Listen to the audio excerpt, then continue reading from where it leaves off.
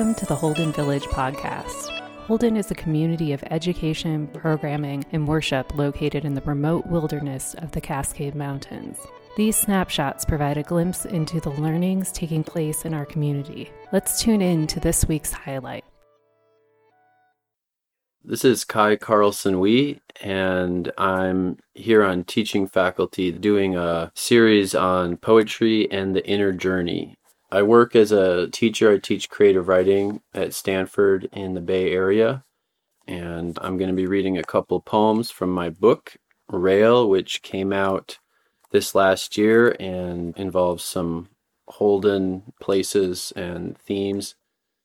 The first poem I'm going to read is a little bit of a love poem, and I wanted to read that because the way that I started writing poetry was by writing love poems to people in my classes that I would get crushes on.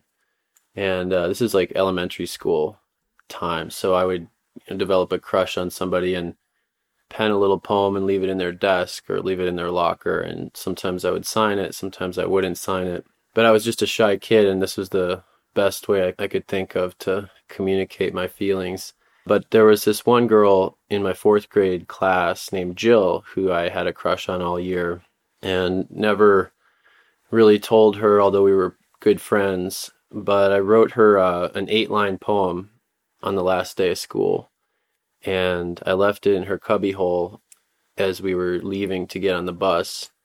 And I just felt like, if she gets it and knows it's for me, that would be great. But if she doesn't know, that's okay too. It's just, something positive about her. And I kind of was hoping that she would know it was me and then contact me and ask me out maybe, right? But I got on the bus, went home, didn't hear anything over the summer, didn't hear anything the next year in 5th grade when I came back, didn't hear anything in 6th grade, didn't hear anything in 7th grade, and I eventually kind of felt like she probably didn't get the poem or she didn't like it or something to that nature, and sort of forgot about this poem that I'd written for her. My family was living in Northfield, Minnesota at the time, and my dad got a different call to a new church up in Moorhead, and so we moved, and I started a whole new school system and had a new group of friends. Sophomore year of high school, there was this Lutheran youth group gathering in New Orleans, which I think the Lutheran church does every couple years or so.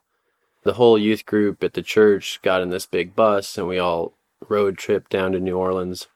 I was not like a model pastor's kid. I was kind of a bad pastor's kid in a way.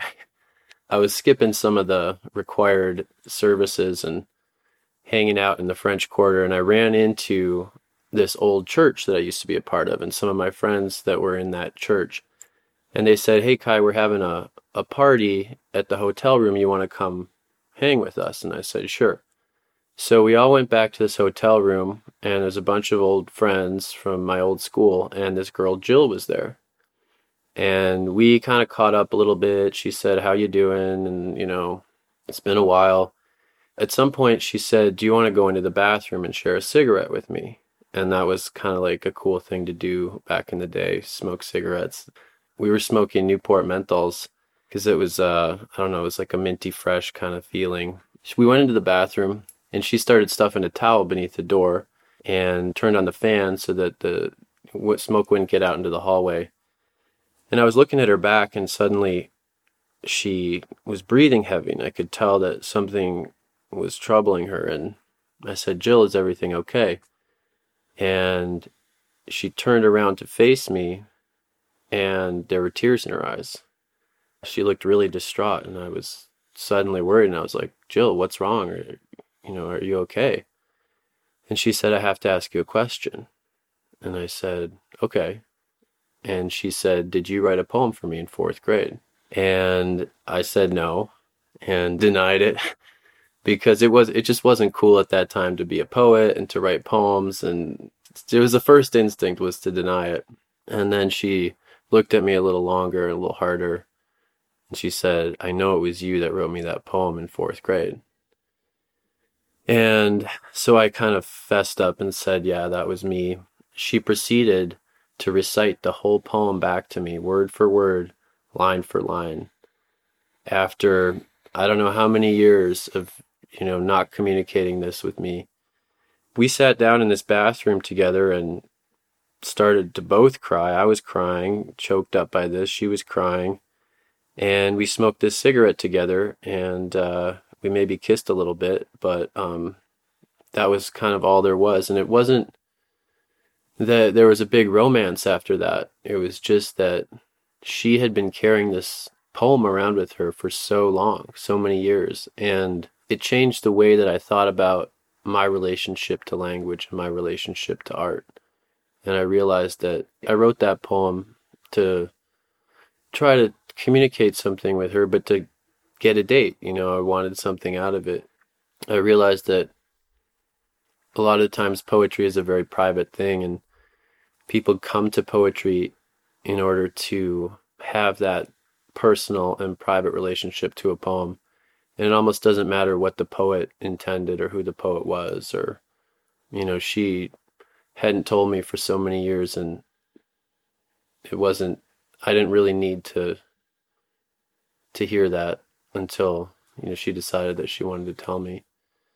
But I started paying more attention to poetry after that because, that was a powerful moment, especially for high school. So I still write love poems. There are a number of love poems in this book, although they're more adultish love poems. And I'll read one of those right now. This is a poem about love after a relationship has ended, and it's called Secret Air.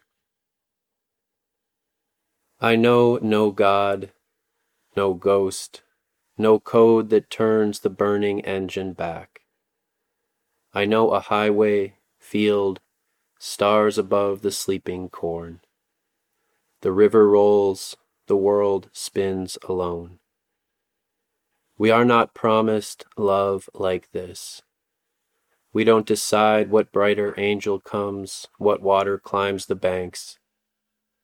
It could have been a different year, a better pill, a weird forgotten dream, a song I heard behind the neighbor's door, the barking dog again.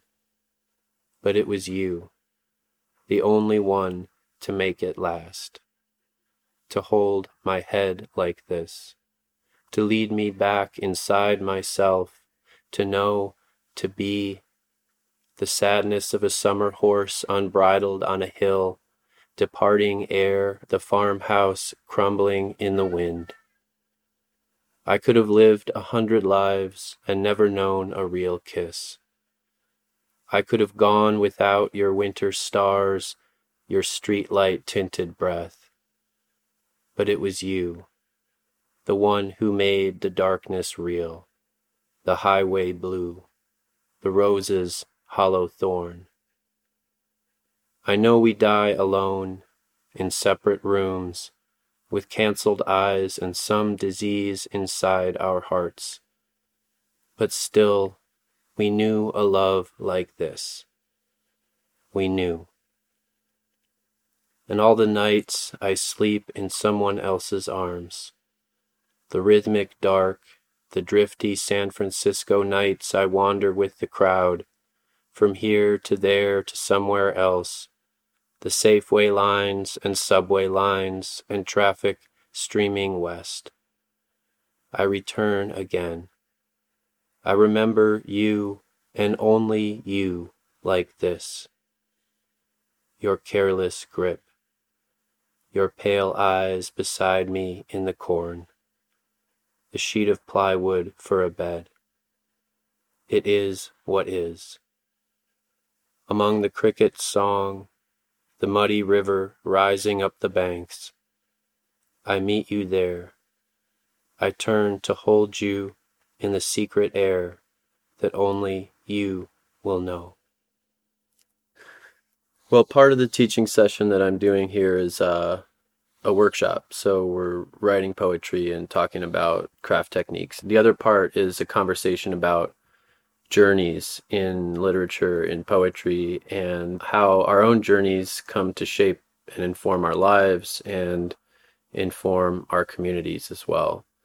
So we talk a lot about, Holden Village as a midpoint kind of on a lot of people's journeys.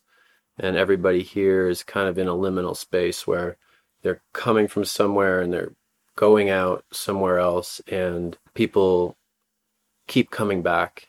This place keeps rejuvenating people and enriching people's lives. And a little bit of my thought about that is that it's because this place is symbolic almost of that journey and that transition that we're all engaged in. So I'll read one more poem. This one is called Bracken, and this is a poem that I wrote for my students as writing advice, how to write poetry. Bracken. Don't go in search of the perfect word. Don't go looking for signs of redemption, the purified water of God's. The language will enter your mouth when it needs to. The beauty will find you. The meaning will come. Don't go smiling. Don't go certain of one true voice. Go ambiguous, lonely, disguised in the basic math. Take nothing for granted. Escape what you are, what you wish you will one day become. It doesn't matter. The skin dies. The worm lives a whole year in darkness. The clouds go on rising away from the falling rain. Even the good love inside you will vanish. The wheels will cease, and the trickling stream at the top of the mountain will carve out a valley below. The world will give you an opening always. The night sky, the moon lifting over the tall and mysterious pines. Hold out the feather you found last night in the bracken. All it can offer is already there in your hand. Thanks for joining us. Be sure to view the links in the description for more information, or visit our website to find out more about the village. We hope you will make a pilgrimage to Holden. Blessings and peace to you.